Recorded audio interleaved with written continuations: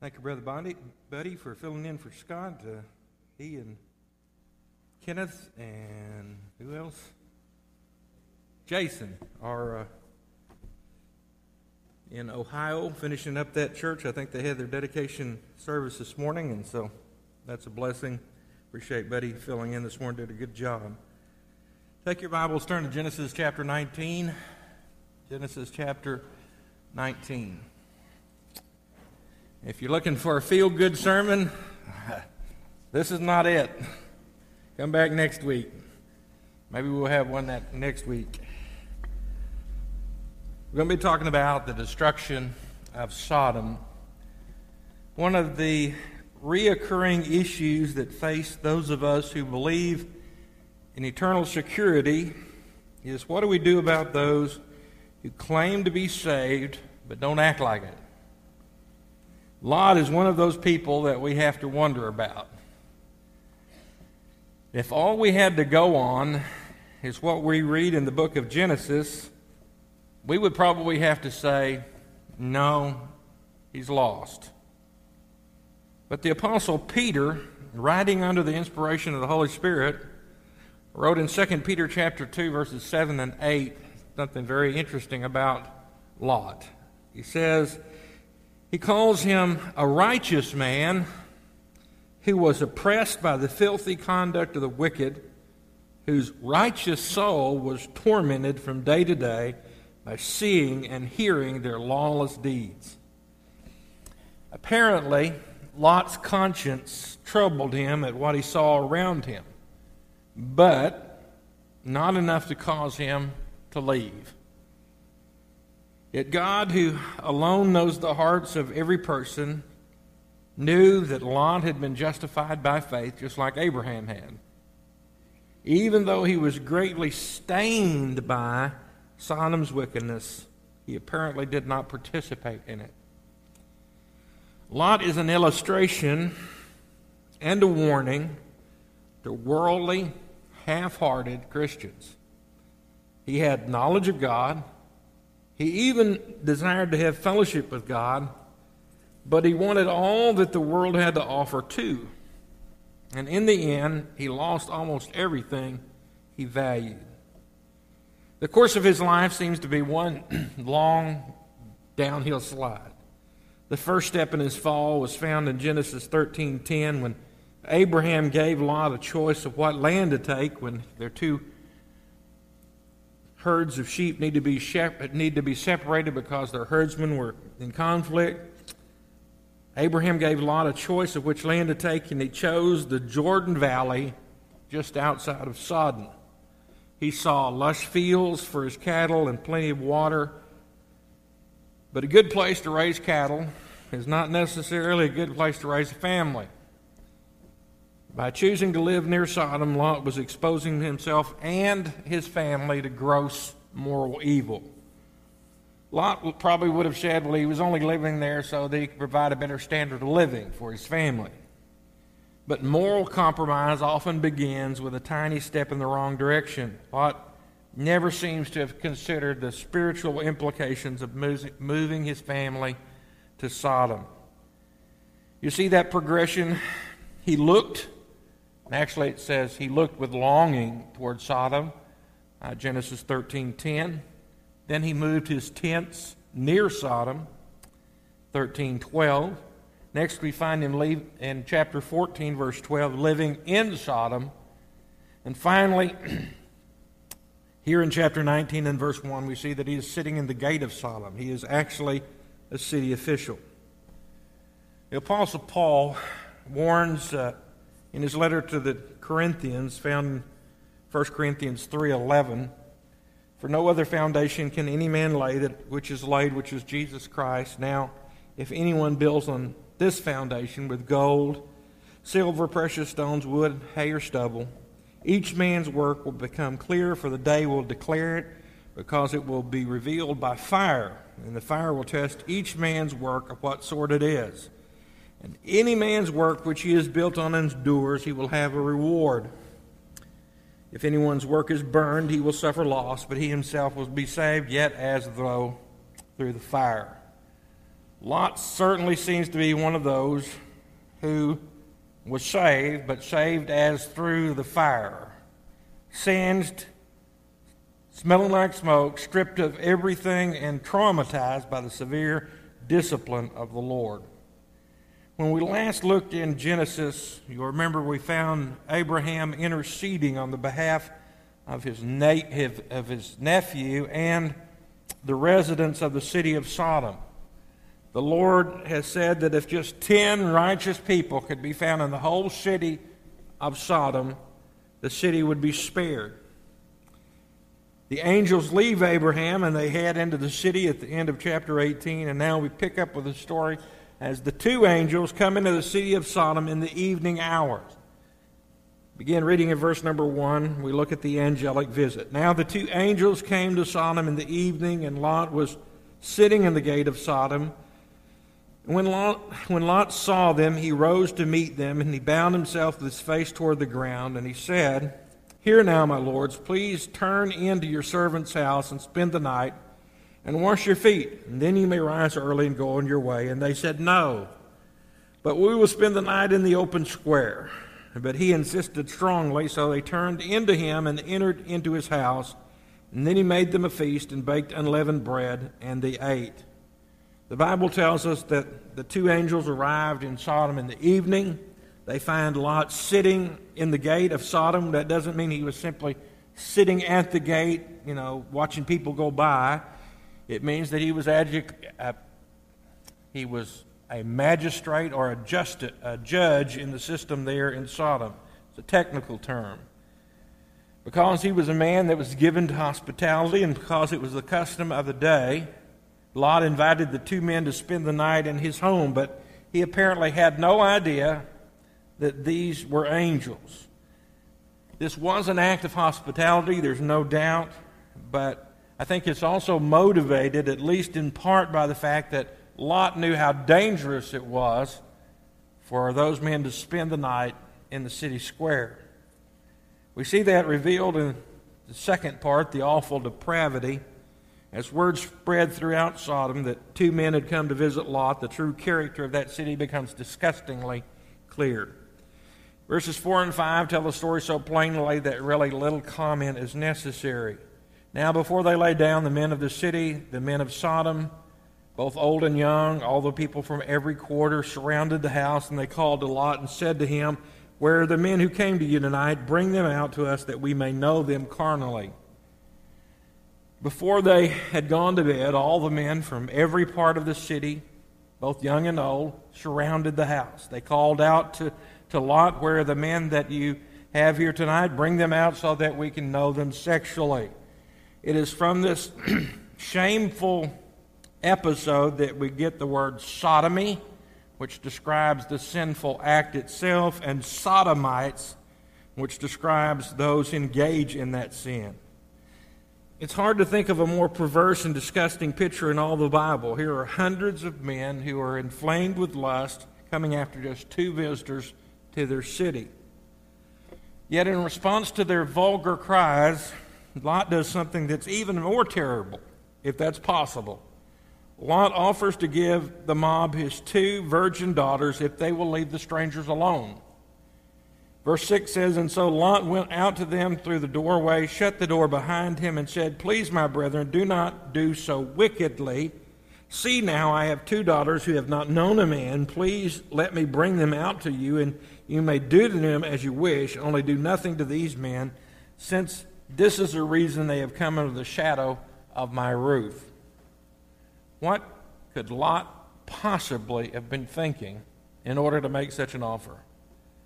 We may try to justify Lot's behavior by saying he was trying to protect his guest. He was. Or that he was counting on the fact that a mob of gay men would not be interested in his daughters.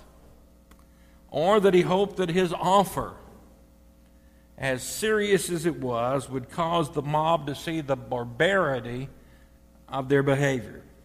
But whatever Lot's reason may have been, the mob wasn't having any part of it. And Lot very quickly learned how little respect the people had for him and for his convictions.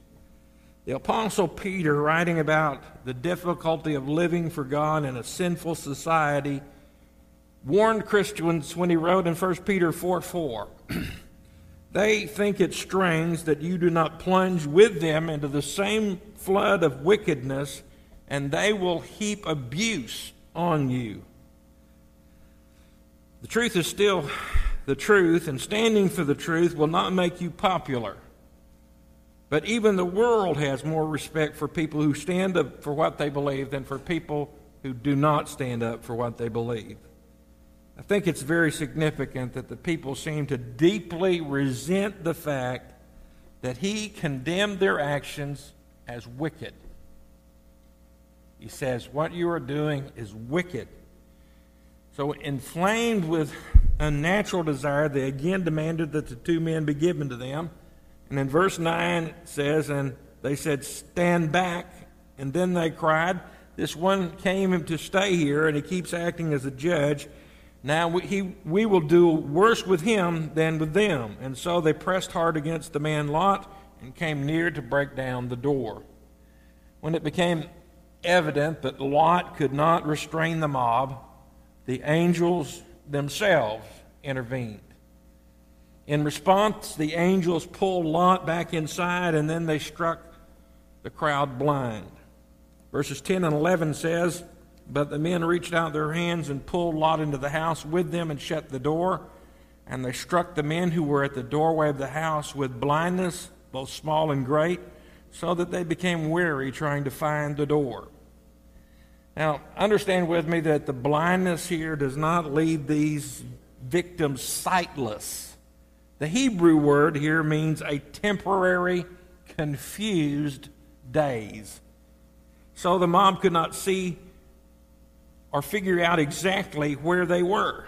Somehow, they were unable to find the door to break it in. But even the blindness doesn't keep them from trying. It reminds me of how the AIDS crisis in our own day is met with the caution that what needs to happen is individuals need to have safe sex. But they keep right on in a sinful pattern of life, apparently without any thought of God or repentance.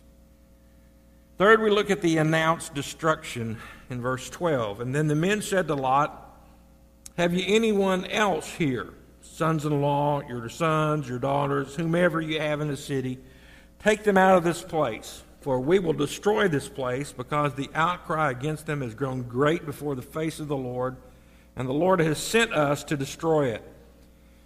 And so Lot went out and spoke to his sons-in-law, who had married his daughters, and said, get up, get out of this place, for the Lord will destroy this city. But to his sons-in-law he seemed to be joking. I believe that it's a mistake to conclude that homosexuality is the only reason that God judged Sodom. And no, I'm not defending homosexuality. The Bible is very clear about the sinfulness of homosexuality. What I am interested in noting here is how homosexuality is viewed as a evidence of the degree of how sinful any society has become. Let me read you the words of Andy McQuinney, because I think he did a good job of presenting this. He says, homosexuality represents man's wholesale abandonment of God's ways with respect to sexuality. Romans 1:23 through 26 lay out three kinds of exchanges that men make in their abandonment. First, the worship of God is exchanged for various forms of idolatry. Secondly, the truth about God is exchanged for lies. And third and finally, natural sexual relations are abandoned for unnatural ones. So, as far as the Bible is concerned, homosexuality is the end of the line for rejectors of God. That is why homosexuality is uniformly condemned in the Bible. Many years ago, probably 25, 28 years ago, maybe more than that now, I went with Brother Sam Bailey to Hendricks College. Been invited to speak to a religion class. part of what he spoke about was morality in the Bible. And somehow by the end of the class, one of the young men came up and said, "Well, I just want you to know that the Bible does not condemn homosexuality." I said, "Oh, really?" It doesn't. No, nowhere does the Bible condemn homosexuality. I had to say, you must not be reading the same one I'm reading, because it clearly does. What I can say is it doesn't use the word homosexual, but it does condemn the sin. The Bible says about the sin of homosexuality that it is wickedness, Genesis 19:7. It's an abomination, according to Leviticus 18. It's a detestable act, according to Leviticus 20. It is a folly, according to Judges 19. It is unnatural and degrading passions, according to Romans 1:27. And it is gross immorality, according to Jude 7. To say that homosexuality is an alternative form of sexuality is like saying that bulimia is an alternative form of eating, or that drunkenness is an alternative form of drinking. It is not simply a benign alternative lifestyle. It is a perversion of God's plan for mankind, resulting in sin, misery, and death. Sodom was not destroyed because of the rampant homosexuality alone, but because it was a sign of the level of depravity of every kind in Sodom. Now, there are some differences of opinion concerning Lot's children. You may have noticed this on your own. Are the sons-in-laws married to other daughters who choose not to leave Sodom? Or are the sons-in-laws that he's talking about simply betrothed to his virgin daughters who still, at this point, live at home? I don't know the answer to that. If he has any sons, or if he has any other daughters, they did not choose to leave Sodom, and that's entirely possible. Whoever the sons-in-laws may refer to, when Lot tells them of the coming judgment, they laughed at him. And they laughed at the suggestion that there was even a judgment to come. Now look with me at the anxious deliverance. And first of all, we look at how he hesitated. When the morning dawned, the angel urged Lot to hurry, saying, "Arise, take your wife and your 2 daughters who are here, lest you be consumed in the punishment of the city." And while he lingered, the men took hold of his hand and his wife's hand and the hands of his 2 daughters, and the Lord being merciful to him, they brought him out and set him outside of the city. And so it came to pass, when they had brought them outside, that he said, "Escape for your life. Do not look behind you, nor stay anywhere in the plain. Escape to the mountain, lest you be destroyed." The angels stressed the great urgency to leave the city without any delay and without looking back. But Lot was so hesitant that the angel almost literally had to compel him to leave the city. Even then, he not only hesitates, he haggles. In verse 18, then Lot said to them, "Please know, my Lord, indeed now your servant has found favor in your sight, and you have increased your mercy with which you have shown us by saving my life, but I cannot escape to the mountains, lest some evil overtake me, and I die. See now, this city is near enough to flee to, and it's a little one. Please let me escape there. And is it not a little one? And my soul shall live." And he said to him, "See, I have favored you concerning this thing also, that I will not overthrow this city for which you have spoken. Hurry, escape there, for I cannot do anything until you arrive there." Therefore the name of the city was called Zor, and the sun had risen upon the earth when Lot entered Zor. So even after the angels rescue Lot's family out of Sodom, he begs them to not be put to too much discomfort. Even now, we'd like to keep a little bit of the world. The essence of his request, of course, is his insistence on his own way.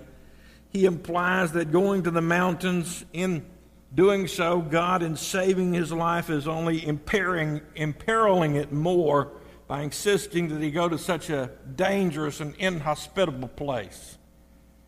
He insists that he is not able to make his way to the mountain, and he suggests that Zor, the name which means little, be spared so that he might not be too much discomforted. Now, I'm not going to say a lot about that. I just want you to look back at one aside, if you will. If you look back at verse 22, something just kept grabbing me out of this, in that it was such a picture, I believe, of the rapture.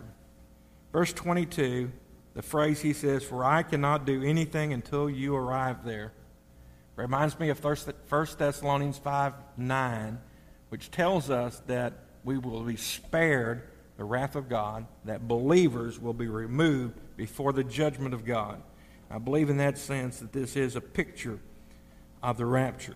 Now, fifth, the awaited doom. "And then the Lord rained brimstone and fire on Sodom and Gomorrah from the Lord out of heavens. And so he overthrew these cities and all the plains and all the inhabitants of the cities and what grew on the ground. But his wife looked back behind him, and she became a pillar of salt. And Abraham went early in the morning to a place where he had stood before the Lord. And he looked toward Sodom and Gomorrah and toward all the land of the plain, and he saw, behold, the smoke of the land, which went up from like smoke from a furnace. And it came to pass, when the Lord destroyed the cities of the plain, that God remembered Abraham and sent Lot out of the midst of the overthrow. And when he overthrew the cities in which Lot had dwelt." For many years, the skeptics proclaimed the story of the destruction of Sodom a myth or a legend because they could not find the remains of Sodom and Gomorrah. However, in recent years, new excavations on the southeastern side of the Dead Sea have uncovered ruins of what appear to be Sodom and Gomorrah, located near what were then tar pits. These cities appear to have been suddenly destroyed in a devastating fire, which fits the description found in Genesis 19.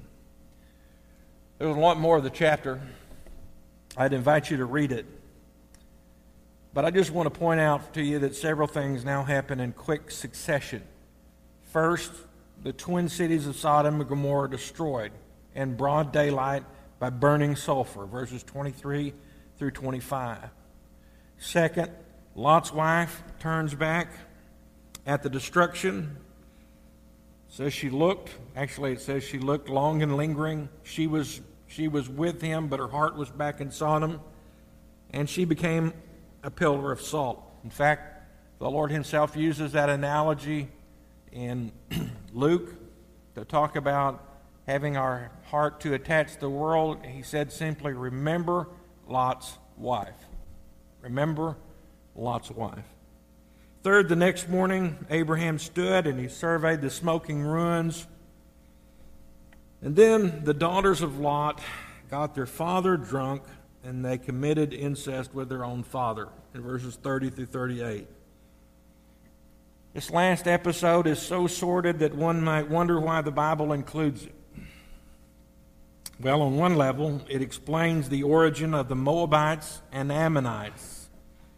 Those were nations who would eventually become the perpetual enemies of Israel.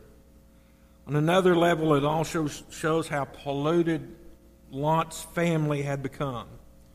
Even though Sodom was destroyed, the spirit of the city was reborn in a cave.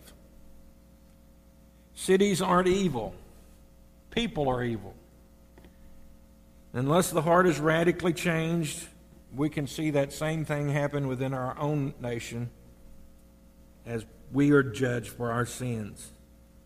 As we examine the events that are recorded in Genesis 19, several questions may come to mind. But in closing, I just want to consider, why did God destroy Sodom and Gomorrah? There are perhaps many answers to that question. But I just want to direct your thoughts to three things as we close. God destroyed these cities, first of all, because these cities were given over completely to moral perversion. Sodom was again not destroyed simply because of the rampant homosexuality, but because it was a sign of the level of depravity of every kind that existed in Sodom. Secondly, it was also a warning about judgment. Peter also warns that in the last days there will be those who will scoff and say, "Where is the judgment of God? Where is that?" Jude 7 makes the same point. He says, "As Sodom and Gomorrah and the cities around them, in a similar manner to these, having given themselves over to sexual immorality and gone after strange flesh, are set forth as an example," he says, "suffering the vengeance of eternal fire." God judges those wicked cities so that the ungodly will know. Yes, there is a day of judgment coming, and God does judge sin. Third and finally this evening, and this maybe is the hardest for me to take, because the righteous failed to make a difference. If ever salt had lost its savor, it happened right here.